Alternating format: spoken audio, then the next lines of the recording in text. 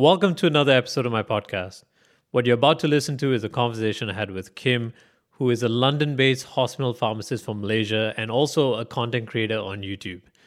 In this episode, we cover what she does as a pharmacist, how it was working through the pandemic in COVID wards, what she does to improve her mental well being, and also how she deals with certain self limiting beliefs such as fear of judgment, imposter syndrome, and self doubt. If you enjoy this podcast, please do a review wherever possible, and I would totally appreciate it if you share it with your friends and family. All right, let's get started. So, Kim, tell me, or tell us, what do you do? Okay, so for those of you that don't know me, I am a hospital pharmacist, and a lot of misconceptions about pharmacists in general is that we just dispense medications or we sell medications on high streets. But generally, for hospital pharmacists, I screen prescriptions just to make sure it's as safe as possible for patients, and it also includes the supply of medicines, but the same time the administration of medicines, making sure that the nurses are comfortable to give those medicines to those patients. And I believe as pharmacists, I think a lot of people can say that we are the safety net because we are the last line before medications are administered to patients. And in that sense, is making sure that we are confident with the work that we're doing. So we're able to give the appropriate like clinical advice to doctors, nurses, anyone on the ward who's at the medical team. Just making sure that everyone's comfortable with their role, giving the support to everyone who's looking after the public and the community. Yeah, and I think the point about the misconception of a pharmacist, and I don't know whether a lot of people actually know what clinical pharmacists do. I guess most Yeah. of the time it's like boots, and that's where you've seen a pharmacist in the past. But seeing a pharmacist in the hospital, hopefully, none of you listening actually have to go to the hospital to see a clinical pharmacist. But Yeah. that is definitely what you do. And so even as a medical student, I feel that I now that I'm on wards more often, I do see the pharmacists around, and I think when we actually write prescriptions. Um, what is your like level of defense to try to make sure that everything is on board? Because I'm sure that as a medical, not as a Yeah. medical student, as a doctor who prescribes medication, hmm how do you make sure that mm. everything is supposed to be the way it is? So I'm not trying to even sound braggy in this, but pharmacists are No, actually you known should. as like experts of medicines. Yeah. So in our 4-year degree, we were trained to have that specific knowledge about doses, the names of drugs. Like off our heads, we need to know like common medications that we use. I believe like every year of our degree, we had to learn like the top 25 drugs that is used in industry. So we were trained to know like the doses, making sure that there's no interactions, because most patients now they have a lot of medical history and a lot of clinical background where they're going to be on countless of drugs. So we need to make sure that there's no interactions because of course medicines when it's used correctly is going to be effective, sorry, and beneficial for patients. But when used in the wrong way, it's going to cause harm. So for us, that's where we come in. And when we screen prescriptions, the first thing I always look for is, of course, the legality of it, making sure, there's a signature if it's still paper charts. But I know a lot of hospitals are switching over to electronic prescribing. So it's just making sure the legality of it, making sure that doses are right, there's no interaction, and making sure that the medicine specifically is tailored to that patient, because not every medication would suit everyone. So that's what we were taught as well in uni, like patient-tailored care, making sure that we are aware that, different patients have different backgrounds and how it's going to suit specific populations. So yeah, that's basically how I screen charts. So it's also knowing where to look for the information, because I did say that we are the experts of medicines, but it doesn't mean that we know everything. And it's knowing where to look for the information and also telling you guys, medical students or even junior doctors and even consultants, like knowing where to look for the resources because technology is progressing, medicines are progressing, and It's just knowing where to look for the newest and most recent information so that we can get everything right. And do you feel that obviously, yes, I would definitely agree that if someone is an Mm, expert, it would be you in a ward. But do you ever feel that that have you ever challenged an older consultant who felt that mm, they were right? And at some point, how do you yeah, manage that dynamic between different disciplines, especially since, yeah, clearly, you do know mm, your stuff, but they also believe they know yeah, their stuff, but they're not the pharmacists. So yeah. how do you handle that?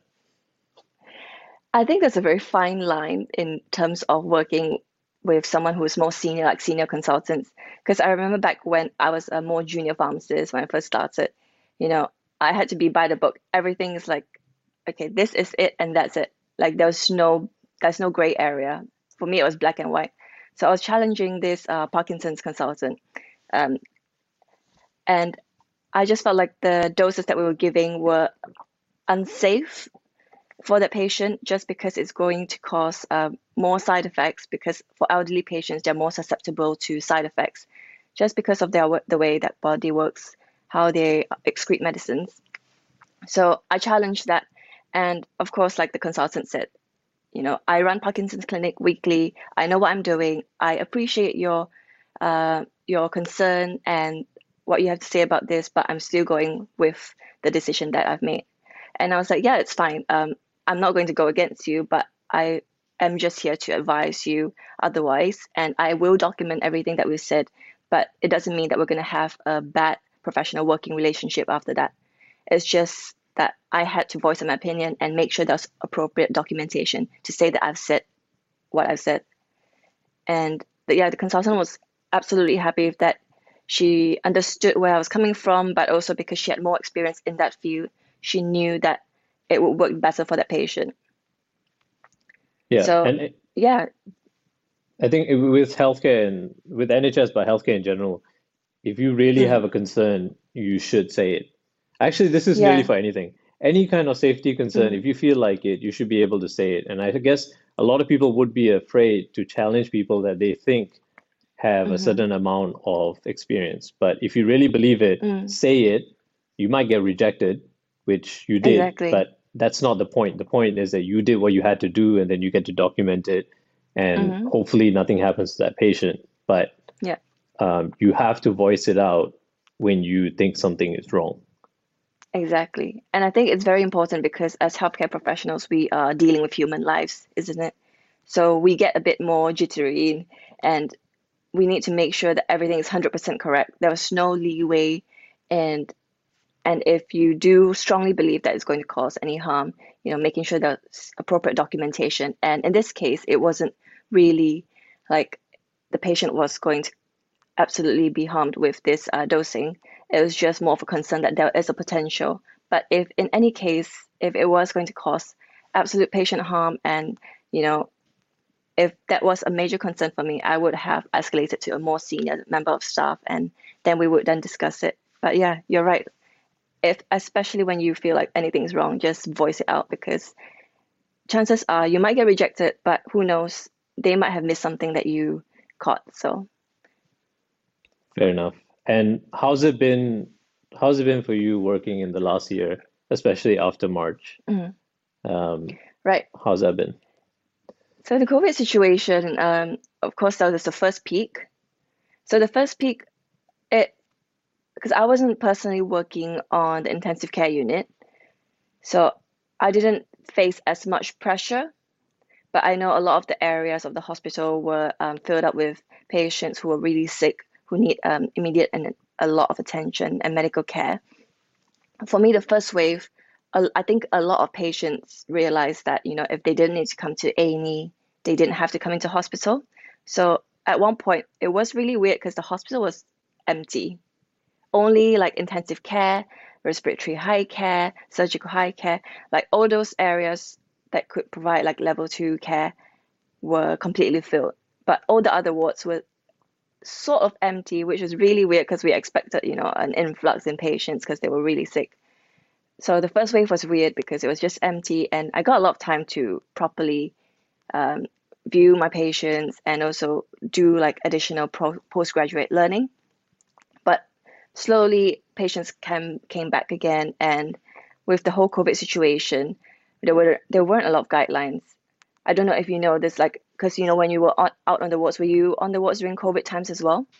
No, they gave us a break. Right. I went back home, yeah. So obviously I was Oh watching yeah, it you from afar from what was afar going on. and just So I keeping didn't up the actually know. news, That's just it. keeping That's up pretty the much how the news. NHS is keeping up. Yeah.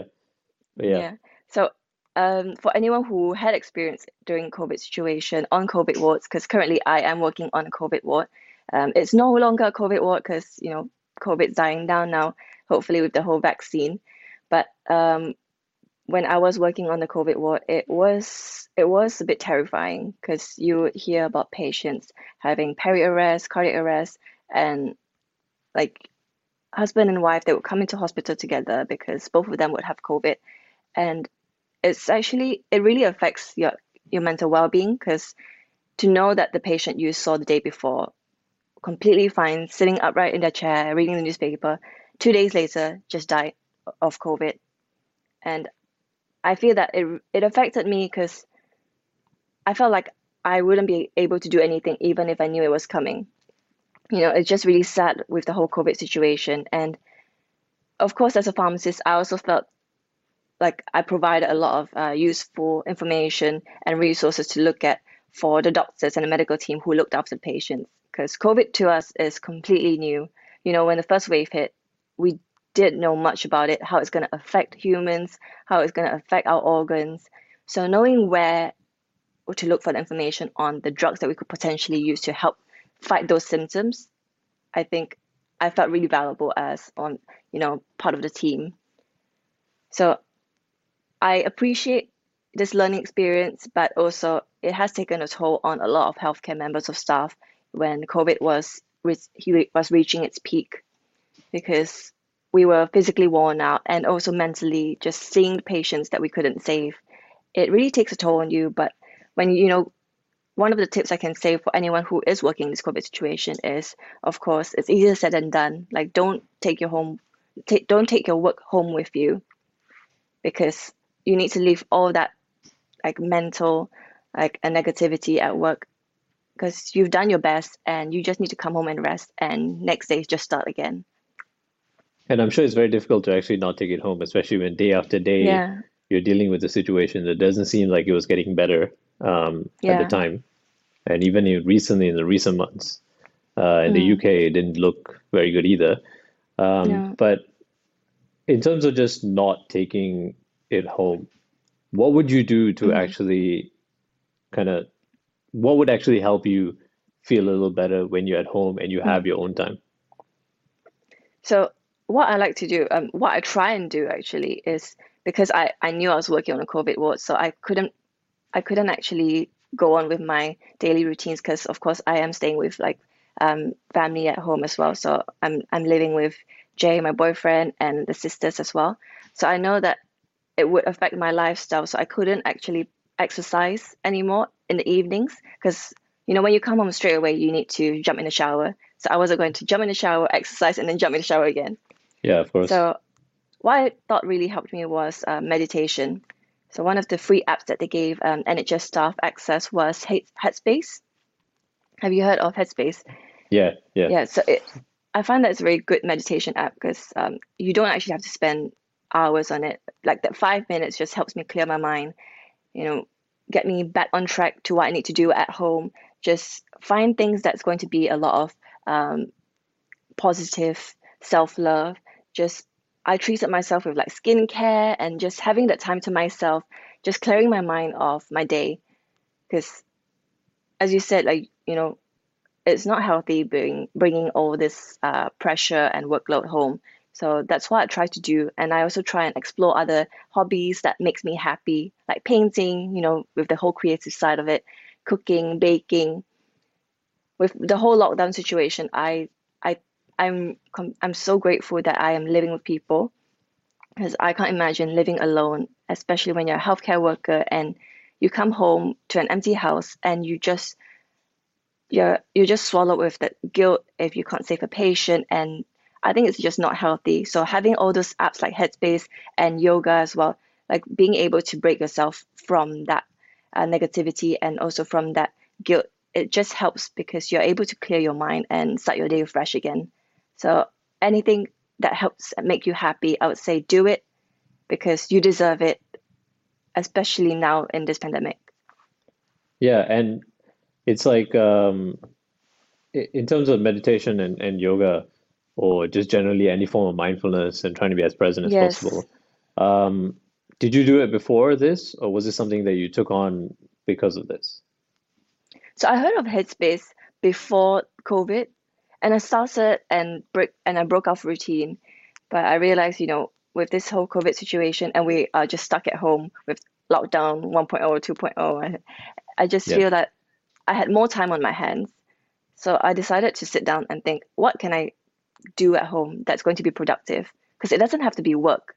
You don't have to be productive doing work. You can be productive doing hobbies that makes you happy. And I've seen that you've explored different platforms like podcasts, and you've grown your Instagram. Things that make you happy. That's what I try to do. I try and sit down and think what I can do to help make my life more interesting and And work best with the situation now. yeah, and I think the good point about uh, work isn't the only thing productive. And of course, I think I talked about it in my last Mm, episode about how, well, I didn't, Mei Ying did. And she said, nearly anything can be productive, but you have to at yeah. least care about it and it has to at least provide some value to your life. For me, Mm-hmm. I think it has to provide something. It doesn't have to be a mainstream known value. It's just what can make you feel a little better at this very moment. And that's very Yeah. productive. It is absolutely productive to rest. It is productive to sit and do nothing if that Yep. moment helps you feel a little better, right? That's Yeah. if you always feel like you have to do something, it will get to most of us, which I'm sure even you felt at some Mm, point, all of us, even in yeah. uni, it's so easy to always feel like you need to do something. And Yeah. yeah, I completely agree with what you said about well-being, because well-being also means mental and physical. So mental is the most important because when you're stuck at home, you can be staring at four walls, and if it helps you just clear your mind, that works. So I completely agree with that. Yeah. and for anyone in healthcare and anyone studying, I think it's just if it's very hard to be there for other people if you've not learned Mm, how to be there for yourself. And I feel that in medical mm, school, we are learning from time to time how to take care of ourselves, but there's still a huge gap yeah. in providing resources to medical students. And Yeah. I can't imagine for any other healthcare student or anyone that's going into science in general, if Mm, you're going to try to get the most out of yourself and be there for others, we need to teach people to do that early on. And yeah. yeah, I but think self-love isn't just a word. Like you really need to learn how to love yourself, love being present, like in what you're doing, enjoy what you're doing that you mentioned, and yeah, you have to look after yourself before you start looking after others. And this situation now really taught me how to do that. and do you think, in terms of whatever you've learned in the last few years working as a pharmacist, Hmm. how many years have you been working for now? So I believe I started um, right. So after university, there was the pre-registration year. So it's also considered working, but it's just under supervision. So I would say I started working in 2017, August 2017. So it's been So nearly four about, years now, yeah. nearly. And so you did 4 years of MPharm, which is well, it's a bachelor's and a master's, right? Hmm. It's 4 years. Yes. And you did it Yeah. in So it's an UCL? integrated. Yes, that's right. You did in UCL, okay. And so do you have any like general advice for anyone who is studying pharmacy or st going to start, just how they can actually get through it with a little more Hmm. ease, or Okay. especially if they want to work in the NHS? I know it's a very Right. broad question, but if you have Hmm. even the slightest piece of advice. Yeah, definitely. So what advice that I can give for future pharmacists or even any other healthcare professionals? You know what? Because I think healthcare in it, general, because yeah, it's a mindset. It's also, yeah, yeah. So the first thing I can say is find that one reason even on why you actually want to become a healthcare professional. Because I'm gonna say it now, it's not going to be easy in university or even when you start working, because you're gonna feel like, yeah, you made it and you've got a job, but you need to find that one reason why you decided to join this profession and this industry. Because I find that a lot of people break down halfway because they realize that one reason isn't strong enough to want to continue with their passion. And for me, it's job satisfaction. And I talked about this in my recent YouTube video about what I wanted to know before I started working for the NHS. And the one reason I actually started working as a healthcare professional, not even as a pharmacist, just in general, I wanted to be in this industry because I wanted to feel satisfied with the work that I'm doing. And I don't know whether it's the same for you, but I find that it's the same for a lot of healthcare professionals, Arun, that they wanted to help save lives, whether it's directly like a doctor or like indirectly, behind the scenes like pharmacists or even nurses, like knowing that helps them feel better about themselves, make them sleep better at night, that they feel like they've done something despite that small difference that they've made. It means a lot to me. And that's one of the reasons that I joined the healthcare industry. And I feel that if anyone who decides want to come into this industry, they need to know why they're joining it.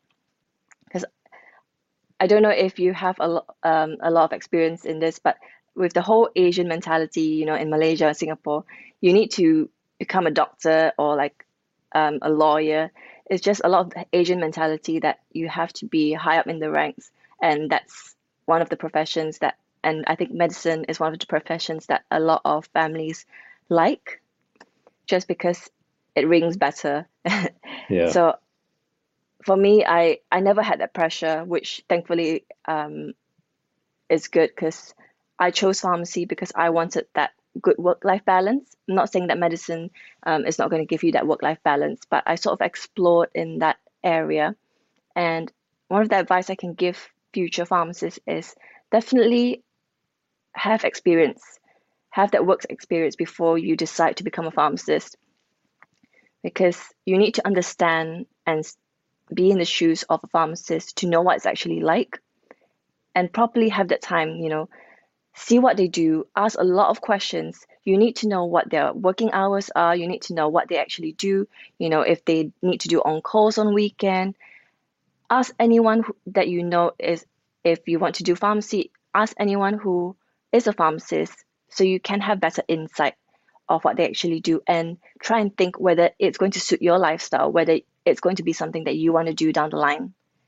And I find that that was really helpful because it gave me more reassurance that pharmacy was definitely something that I wanted to do. And also, you said like how it's going to be easier in university. I want to say firstly, I'm not actually an A star student, and the first 2 years in university was definitely a struggle because I went into the degree not knowing what to expect, and I didn't actually take biology A levels. So the first year was a struggle for me because they talked about biology like it was a whole new world for me. It wasn't completely new, but I did like GCSE biology, but it's still A levels sort of material, and it wasn't completely easy. So knowing what to expect, because by asking someone, you definitely get more insight on what the degree entails. So I kind of wish that I did that before I jumped into it. But another advice I can say as well is that if you are in the degree and you feel like you're struggling and you can't go into any industry that you want to do, don't be put down by that, because the whole time in my degree, I always thought I'm never good enough to become a hospital pharmacist. My clinical knowledge is subpar, and I felt that I was never going to be good enough to be on the wards clinically screening drug charts. But I realized that actually university itself it's a lot of exams and a lot of tests and assessments, but it builds a good base for what you need to know. But a lot of it I've actually learned on the job. And as I said, like you just need to know where to look for information and you need to be keen on learning because every day is a new day, and the moment you stop wanting to learn is the moment you decide you've given up. Yeah. And I really think that it can be applicable to any other profession, healthcare, or even any other profession. So if it's something that you want to do, gain experience and don't be put down by the results of your exams. Just make sure you know what your weaknesses are, work on it, and constantly try to improve. Because no one's going to tell you that you're not good enough. It's only yourself that's being self critical. And if you have the right mindset to push forwards, I believe everyone can do it. You've covered uh, so many layers that actually I would like to talk about. Sorry, So many I things. went a So bit too long there. no, that absolutely amazing because I mean, I think a lot of it really has to do with, I mean, a few things about self-limiting beliefs, but I think knowing your purpose and not just your purpose, but because I think when you're 17, 18 and you apply to university, telling people to understand their purpose and knowing the why might be a huge ask because I know at 18 I didn't have any idea what the bigger thing, like I don't know what I I was think contributing. everyone, I can say 95% of the population feels that way because we didn't know what we're doing at 18 years old. We didn't know what we wanted to do. We were just going into any industry that maybe our families preferred or so. Yeah, and so I think no, I think a good I guess in my own opinion, a good way to Mm, know the reason why you're doing something or whatever you're applying to, because what I guess I talk about it with medicine, but I think it applies to anyone else. It's like, how do you want to contribute to society? And society can be at any level. So don't ever think that society has to be like a country or even a big part of your city. Like even your yeah. community, if you can visualize how you can help a small number of people, that's a good way to aim at something, right? Especially when you're Yes. younger, uh, try to think of a small community that with your strengths, you can actually provide something to. So even if you're Hmm. it doesn't matter what you are. So whether you want to go into nursing school or medical school, or Yeah. you want to become a pharmacist or even a physiotherapist, like you just have to think Hmm. about the way those type of people help Yeah. others and then think, can you actually put yourself in their shoes and provide that value?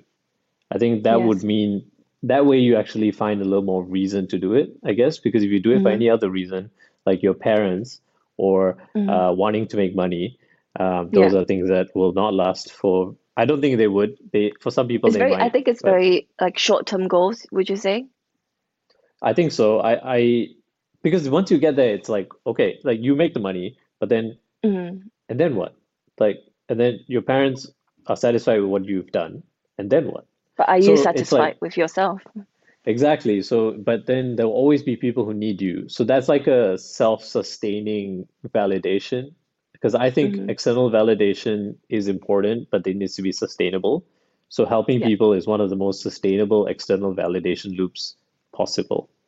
Hmm. And I think, yeah, I think with healthcare, you just have to think of the bigger picture and be like, how do you fit in certain sections of your community? Yeah. But um, I think one very important point also that you said is that feeling like sort of like an imposter, like this is not who, Mm. I'm not the best, or this is not for me. How would you say you could get over this feeling of not being good enough? What is it like So, after you found your reason, but you feel like you're mhm, not good enough? right. So I mentioned that myself, I'm always self-critical, whether it's in my personality, whether it's my job, or even like the things I'm doing now, like social media.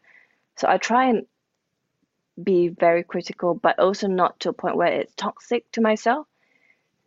And I think there's a very fine line to that. So knowing what you think you can do better in, and I try and constantly pick on that and think, okay, how I can improve on it. And I think I mentioned, I think I watched one of your videos about confidence as well, how confidence is a skill and you need to work on that daily. For me, confidence didn't come easily as well. So knowing that and like what you said in your video really resonated with me because I think it's something that I've learned along the way because it helped me realize that, it's something that I can improve on and it's something that I can work on. So I took that principle and applied that to my work. So I thought, okay, if I'm not good in this specific specialty, like for example, cardiology, I'll read up on it. There's always resources that you can use to read up on things that you don't know about. And if you don't do anything, as I said before, if you don't do anything, you've already stopped, you've given up. So knowing that you're not good enough and doing something about it is how I overcome it. But no, you can't always be in that loop of thinking that you're never good enough and you're not going to do anything about, and the cycle just continues and you're going to constantly feel low and toxic with the whole situation. So always make sure that you identify any factors that you can modify in your life, and if learning is one of them, then make sure you have the appropriate resources. Make sure you ask people, because a lot of people are always more than happy to share in terms of their learning and what they can do that help them. Like Aaron, you mentioned a lot of self-help tips as well. So anyone who's struggling, like definitely, like I'm open to anyone DMing me on like Instagram. I got a lot of DMs about like pharmacy, so I'm always happy to help, and I appreciate people asking because I wished I was brave enough to ask a pharmacist about what they did, so I had more insight before I started this career. But along the way, I'm happy with my role now, and I liked it. But I wished, before that, I wished I asked more questions. I wished I did more. But wishing from the past, it's not going to make anything better. So just thinking down the line in the future, what I can do to help improve myself. And I mean, I think you just touched on, for me, the fourth episode in a row, someone saying that they just need to focus on what they can control. So I'm just going to Yeah, mention that again because it's the same thing yeah, over and over again. It's like if you focus on anything else, you can fall into a loop. But I'm not going to go exactly. into that because I've talked about it quite a lot of times. But actually, I think what's really important and that you've already mentioned a few times is that now you're working, you study, you're working, and then I guess over the Mhm. last few years, you've decided to also put some of the things you care about on, I think you started on Instagram, or was it a blog? Yeah. Which one was it So I first? started on Instagram first, and then after that, carried on to a blog as well. So why did you, just like a lot of us in our generation who feel that there's more that we can actually provide and there's something that we care about and let's share. And so why did you decide to create content on Instagram? Okay. Well, I'm just going to go back to the basis on why I started Instagram in the first place. Yeah, And it was just as a hobby. It's like you as well as like anyone who started Instagram. They just wanted to post pictures about their life. And for me, I really enjoyed photography. I like posing for cameras, and I also like, dressing up in nice clothes, taking pictures. And as I slowly grew my following, I mean, I don't really have a huge following, but as I had more followers, they started asking me things about pharmacy, and then I realized actually this could be a platform that I could use to help a few people, whether it's about pharmacy or a positive mindset.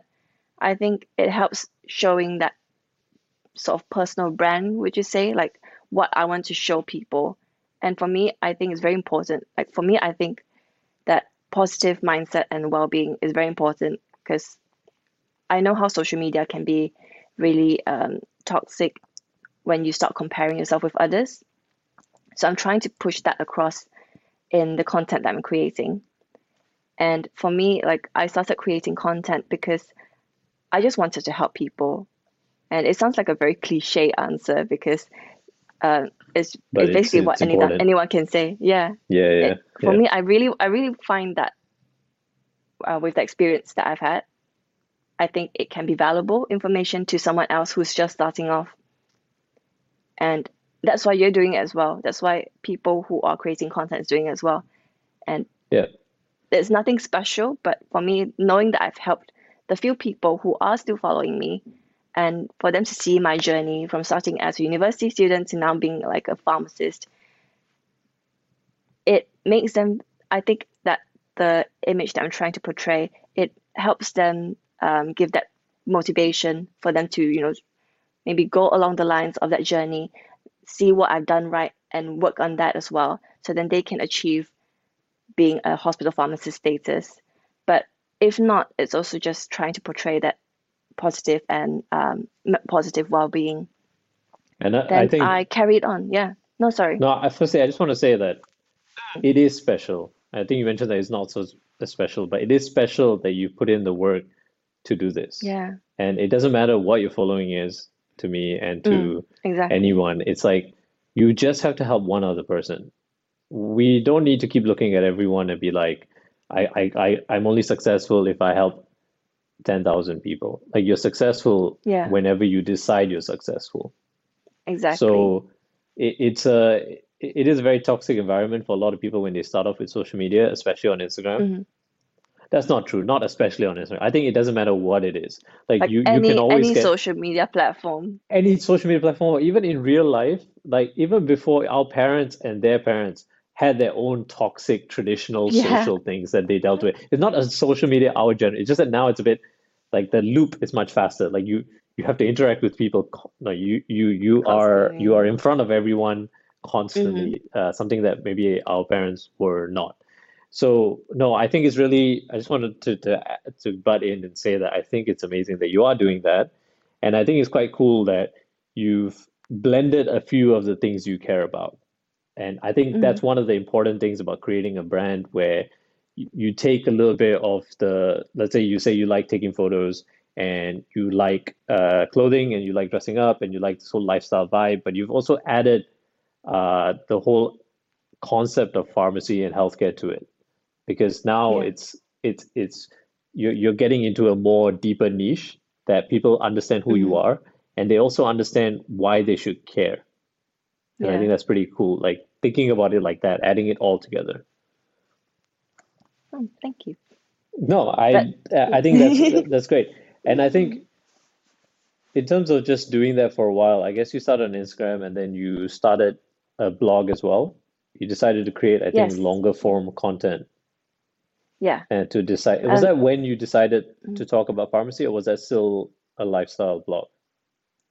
it was, I started it initially as sort of a lifestyle blog, but just posting anything that I find might be helpful to readers. And I remember I had a few posts that was gaining a lot of attention and that was relating to pharmacy. Then that made me realize that actually a lot of people out there who are starting as pharmacy students need that help and support. And it made me feel really good that I was able to provide that in terms of where they could look for the resources. Sometimes you just need those specific information, like where can I look for the resources? What can I use? I'm going to have my exam soon. What tips can you give? And I find that that's really helpful for students because uh, there's a lot of like platforms like people use to spread the awareness of resources to use for pharmacy students because it is endless. Mm. Like we need question banks, and when it comes to exams, like it's that one exam that determines whether we get registered as pharmacists. So I've been there and I understand the concern. And with that, my blog, I didn't initially start it as a pharmacy blog, and it was just to release any insight thoughts that I have, but it was also a personal blog for myself so that in the future, when I look back, I can go through what I've written and realize that that's happened in that stage of my life. And I just wanted to share it to people who want to read it and who care. And you're right, like the following doesn't matter, the number of reads doesn't matter, the number of views or likes. It really doesn't matter because for me, I just wanted to get it out there. It was also a very personal development process for me because I wanted to improve on my writing. Mm. I also wanted to be efficient and effective in the things that I'm writing. So, of course, I'm also doing a lot of things like working and doing a blog, Instagram. So I just wanted to make sure that I also had a good work-life balance and not letting any social media platform take over my life. So I wanted to make sure that I could do it in a good and fast process as well. And yeah, that's pretty much why I started the blog. And I have been a bit like I haven't released any content on my blog recently just because I realized that I wanted to take it to YouTube and I didn't want Mm. to replicate any content that I was creating on my blog and on YouTube.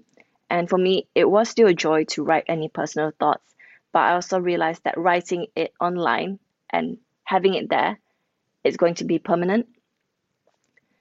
So sometimes I also think about what I'm going to write, and I think, okay, is that going to be a bit controversial? So like I feel a bit concerned with what the public might think. And that comes to the point of the fear of judgment, because I'm worried that my readers might feel um, that the topics that I'm talking about is a bit too sensitive, and it's not the same as like putting it on video, where yeah, the things that we say is going to still be online forever, but writing it in words, I think takes more toll and takes more effect down the line. So that's why I stopped writing, but it doesn't mean that I'm stopping the blog yet. I haven't actually decided, but that's just my thought process and why I've just taken it to YouTube, just because I feel that I personally love designing and creating content, and having that fun creativity aspect of it really makes me happier. And Yeah. with my blog, it was a bit more restricted to that sense.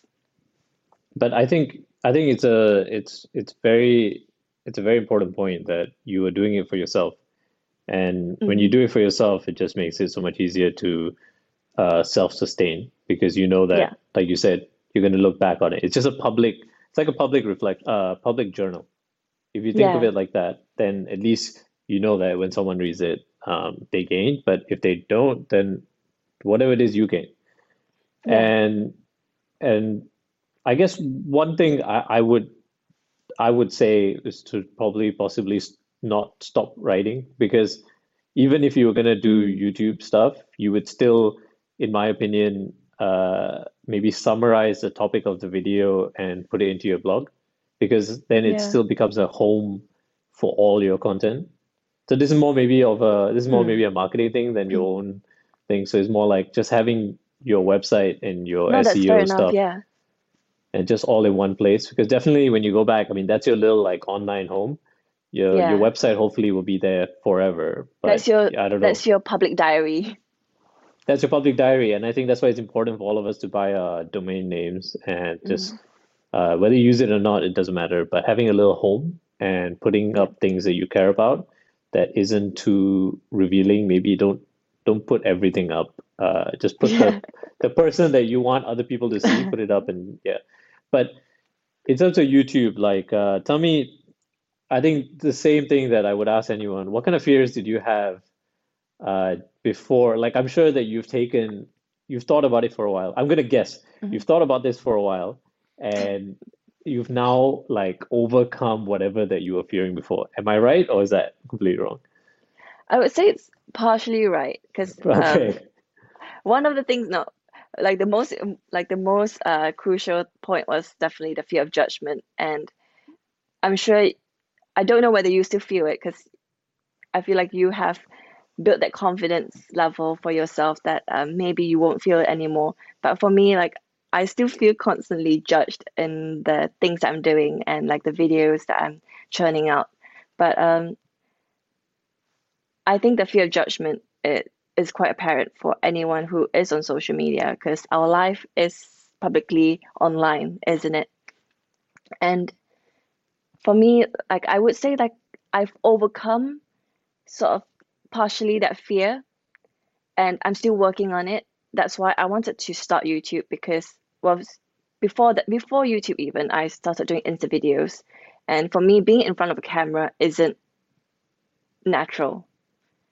Like for you and me speaking now, it's more natural than speaking in front of camera, because I'm just looking at a lens, and it's not natural to me. And speaking in front of that camera just makes me more self-aware as I scroll back to the videos and just replaying it and deciding not to even post that content just because of Yeah. the way I spoke, the way I looked, everything. I got so self-critical that I'm like, I was at one of the weekends before I even put up my first YouTube video, I was like, oh gosh, this is so bad. I'm not even going to put it up. And I took that good half an hour just to think about it. You know, what's the reason I wanted to start YouTube in the first place? And I realized it's actually one of the reasons I actually for myself, a lot of it just sounds like it's for myself, but It has I to find be. that It I has to find be that for yourself. there's a lot of progression, personal progression and development, isn't it? Yeah, it has to be. So If yeah, exactly. Yeah, I wanted to be better at speaking in front of camera, and I wanted to be better at creating things, like learning new skills, like editing videos, because I've learned how to edit photos now. Maybe the next step I could do is edit videos, and I could like put that on YouTube. So I thought about it for a lot of months, and then I realized, okay, that weekend I decided that I don't even want to touch YouTube. I went out and bought a microphone for the camera so I could record videos, and I bought a ring light as well just for, good lighting. yeah, of course. So I thought, okay, you know what? That's going to be a good motivation. This video is bad now, but I can take another video that's going to be better because I picked up the flaws that I had, and no one's going to be perfect online on video or on pictures. There's always going to be something wrong, and someone's always going to pick that something that you didn't realize and just make you feel bad about it. But it's how you feel about yourself in the end that matters. And for me, I was happy with the first video I produced because I'm actually, I think I am more of the process kind of person. I relish in the process, the creative process, the designing process of it. So I'm actually looking forward to the upcoming months. So maybe in 5 months, I can look back at the first video that I've produced, and in 5 months later, the video that I produced then, and compare, how far I've come with my editing, how I spoke, my confidence level. And I think that's very important because you said like it's so important to do it for yourself. And yeah, I'm doing it for others as well because I'm releasing content that's going to be helpful and useful that I think students might want to see. And of course, if I'm just doing it for them and not doing it for myself, then I'm not going to be happy producing what I'm doing now. So, and I think it really resonates along the lines of like what you mentioned as well. You have to do it for yourself because you are important. You need to make sure you are happy with yourself so that others are happy with you. Yeah, and I don't think, I'm sure it's not very clear to anyone that watched your first video that you might have felt that fear. Because I think your videos are generally very natural. And when I saw your photos and then you transitioned Thank to you. video, no, I thought that the things you had to say required audio and video. Like your photos were just honestly not enough. Like that Yeah. there was a limit to how much you could have connected based on the things that you were saying. So I'm just really happy that you did do it. But there definitely is a lot of people that are not going to make the leap now, or maybe even never, Mm. unfortunately, when they care about something. And and so there's always this fear that's kind of pushing through. But when you think about fear of judgment, Mm. um, is there anything specific that like you're afraid of? Like, is it just negativity or is there anything else? I think I would say the main thing would be that I'm afraid of is negativity because, one comment can just throw you off your horse and just make you feel bad about yourself. But I realized that, you know, negativity is one thing, but letting it affect you as well is another. And sometimes you might think it's a negative comment, but it might be constructive criticism. Yeah. Someone might pick up something that you think that was perfect. And that's fine because then I know what I can work on and what I can improve on. So I'm happy with people posting negative things or even disliking the video because it's fine if you dislike the video because I did it for myself and for the people who cared and liked it. So I wasn't like even in like the first few videos, I wasn't that concerned about people disliking the video, but it's more of the negative comments, like what they would have to say about my videos, and I was worried that it was something I couldn't change. But I also got a lot of like support from my circle of friends and family. So it was nice to see that I had that support, and uh, I also tried to ask for like honest, very, very honest feedback on how I can improve. And feedback sometimes still affects me because We've put hours into our recording and making sure the lighting's right, making sure everything's right, but it's Mm. still not going to be enough.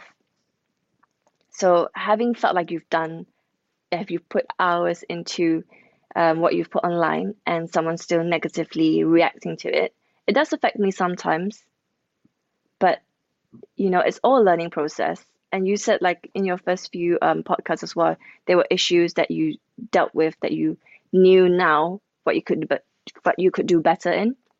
And it's Yep. all a learning process for us. And And negativity is very subjective. It's how you take it.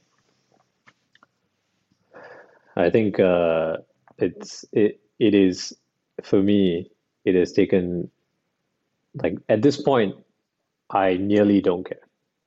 And but this is a That's practice great. That's that great. I and no, but that's not really the thing is it is like you said, it is a practice of every day remembering, having self-belief, Hmm. having pushing away the self-doubt, remembering Hmm. why you do it. Yeah. Actually, we've talked about a lot of these. Remembering why you do it, helping other people. After a while, like it becomes it's a habit of just not realizing that there's nearly nothing anyone can say that can take away from your hard work because you put in your best.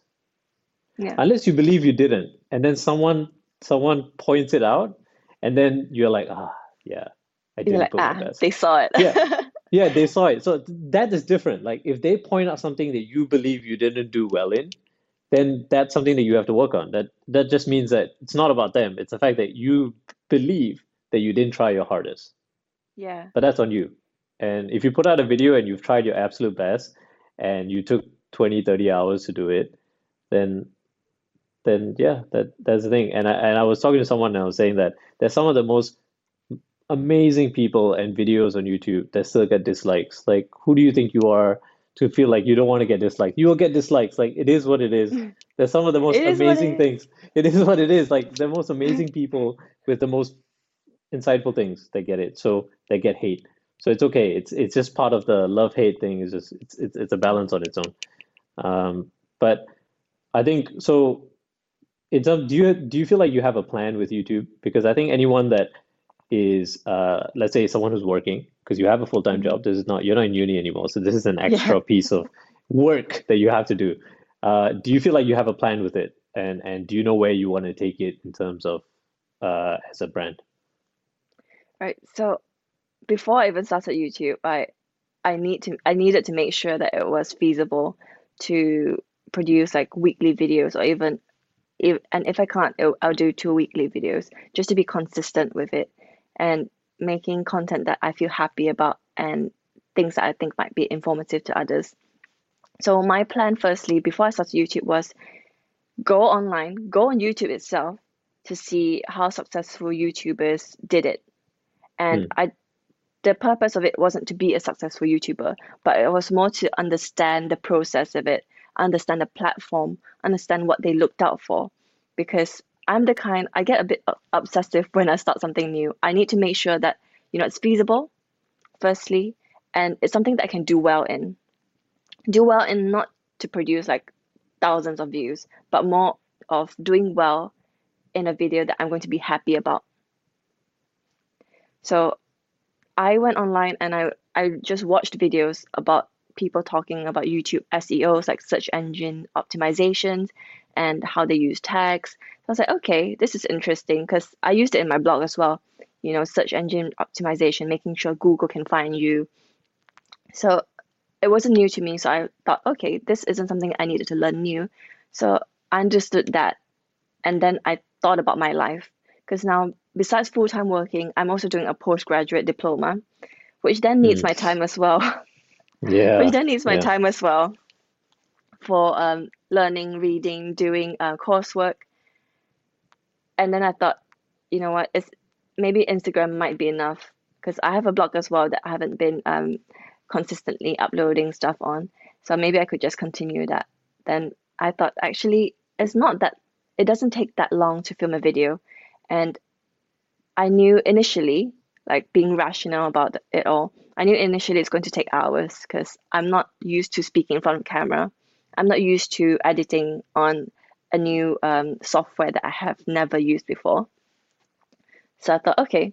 it's going to be a new learning skill. That's great because I'm always up for learning. If it's going to be a new skill that's going to be fun, yeah, I'm going to do it. So I took the hours on the 4 days that I was off on annual leave. The whole 4 days, I learned how to use Adobe Premiere Pro. Mm. Even the simple things like using fonts, I was at one point I remember I was so frustrated. I was like, this took me 6 hours just to learn how to make the fonts jiggle in a way that I wanted it to.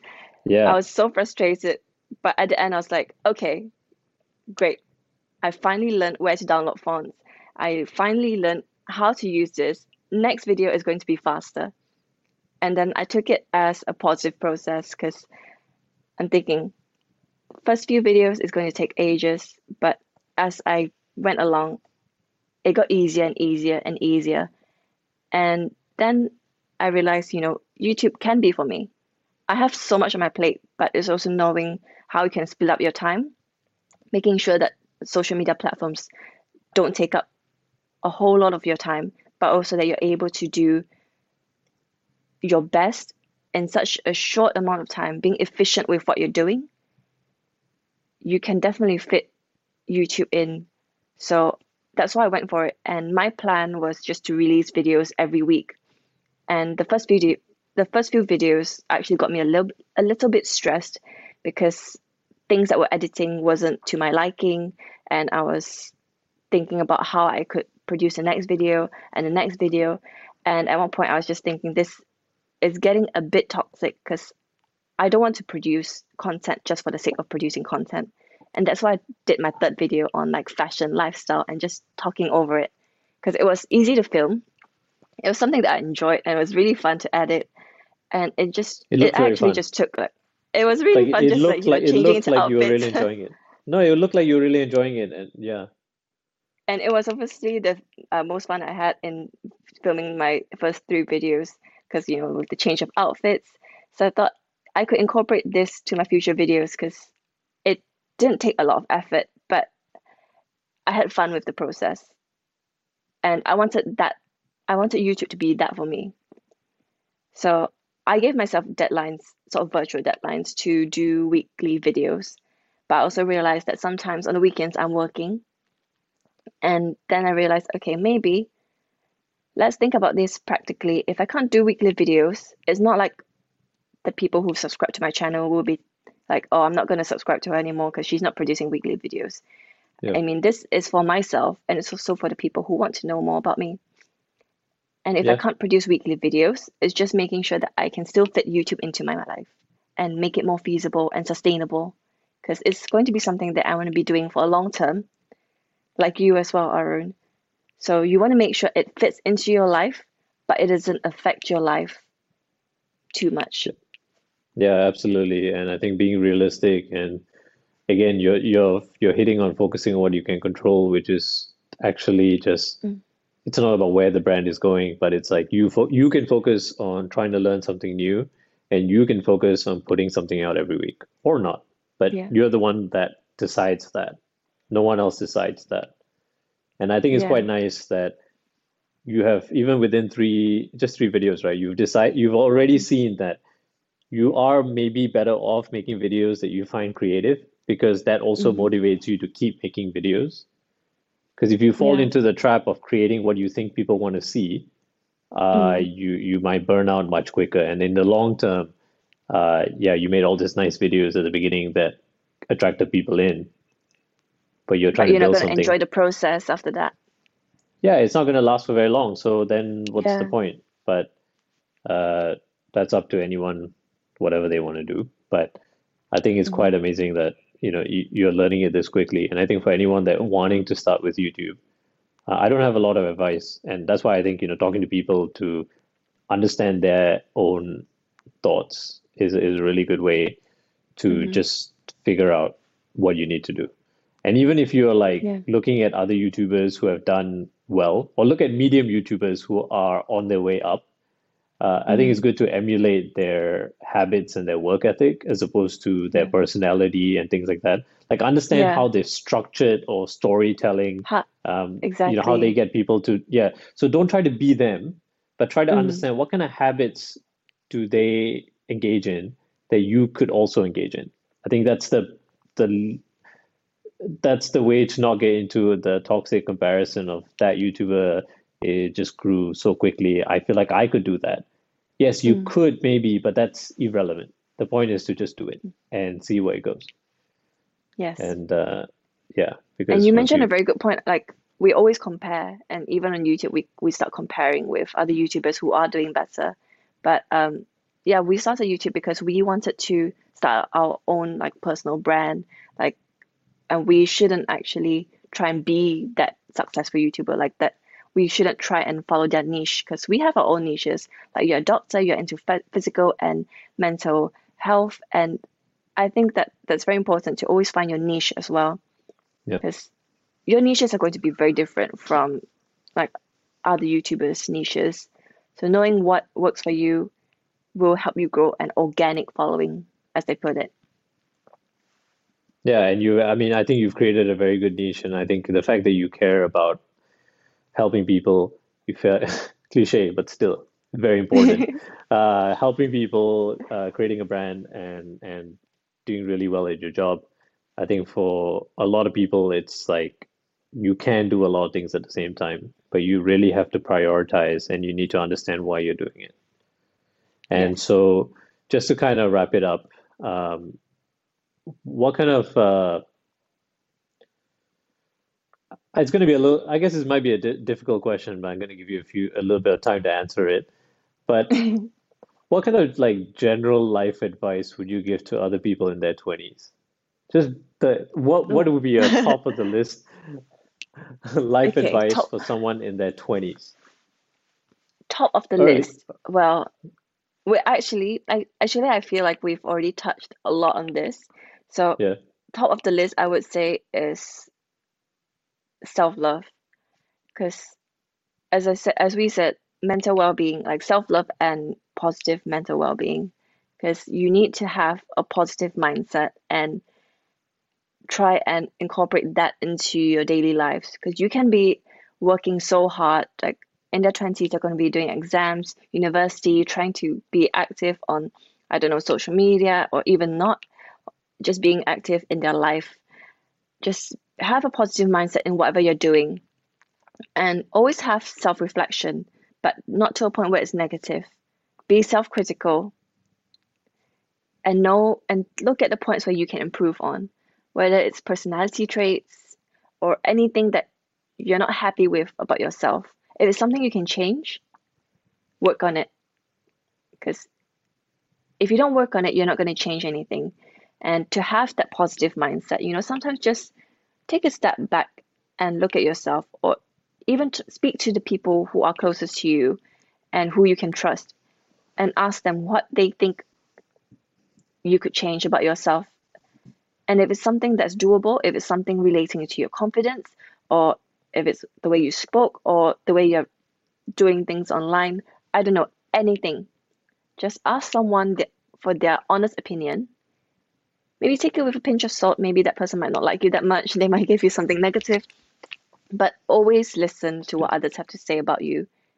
And if it's something you think you can change and it's something that you agree with, then change it. Because at my 20s, I felt that I was a complete introvert and I wasn't really good in speaking. And the one person that really pushed me was, of course, Jay, my boyfriend. Like he was always like the light of the party, and he would speak so well and converse so well with everyone around him. And I thought, I wanted to be like that, not be like him, but be a better version of myself. And I knew I could improve on that. So anytime I had a chance to, I would speak to someone, break out of my comfort zone. I don't know whether I seem like an introvert now, but previously, honestly, I was, and I was afraid to speak to people.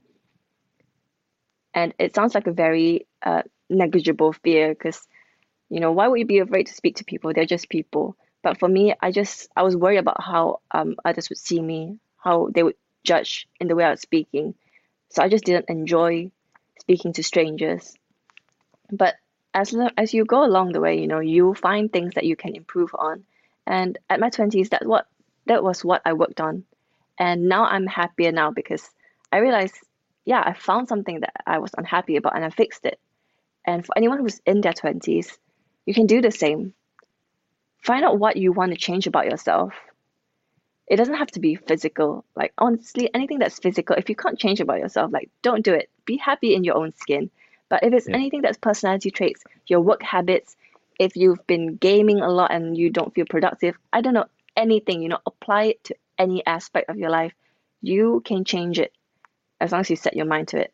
That's why I said like positive mindset and well-being is so important because you need to know your value and you need to know that you need to be happy with yourself.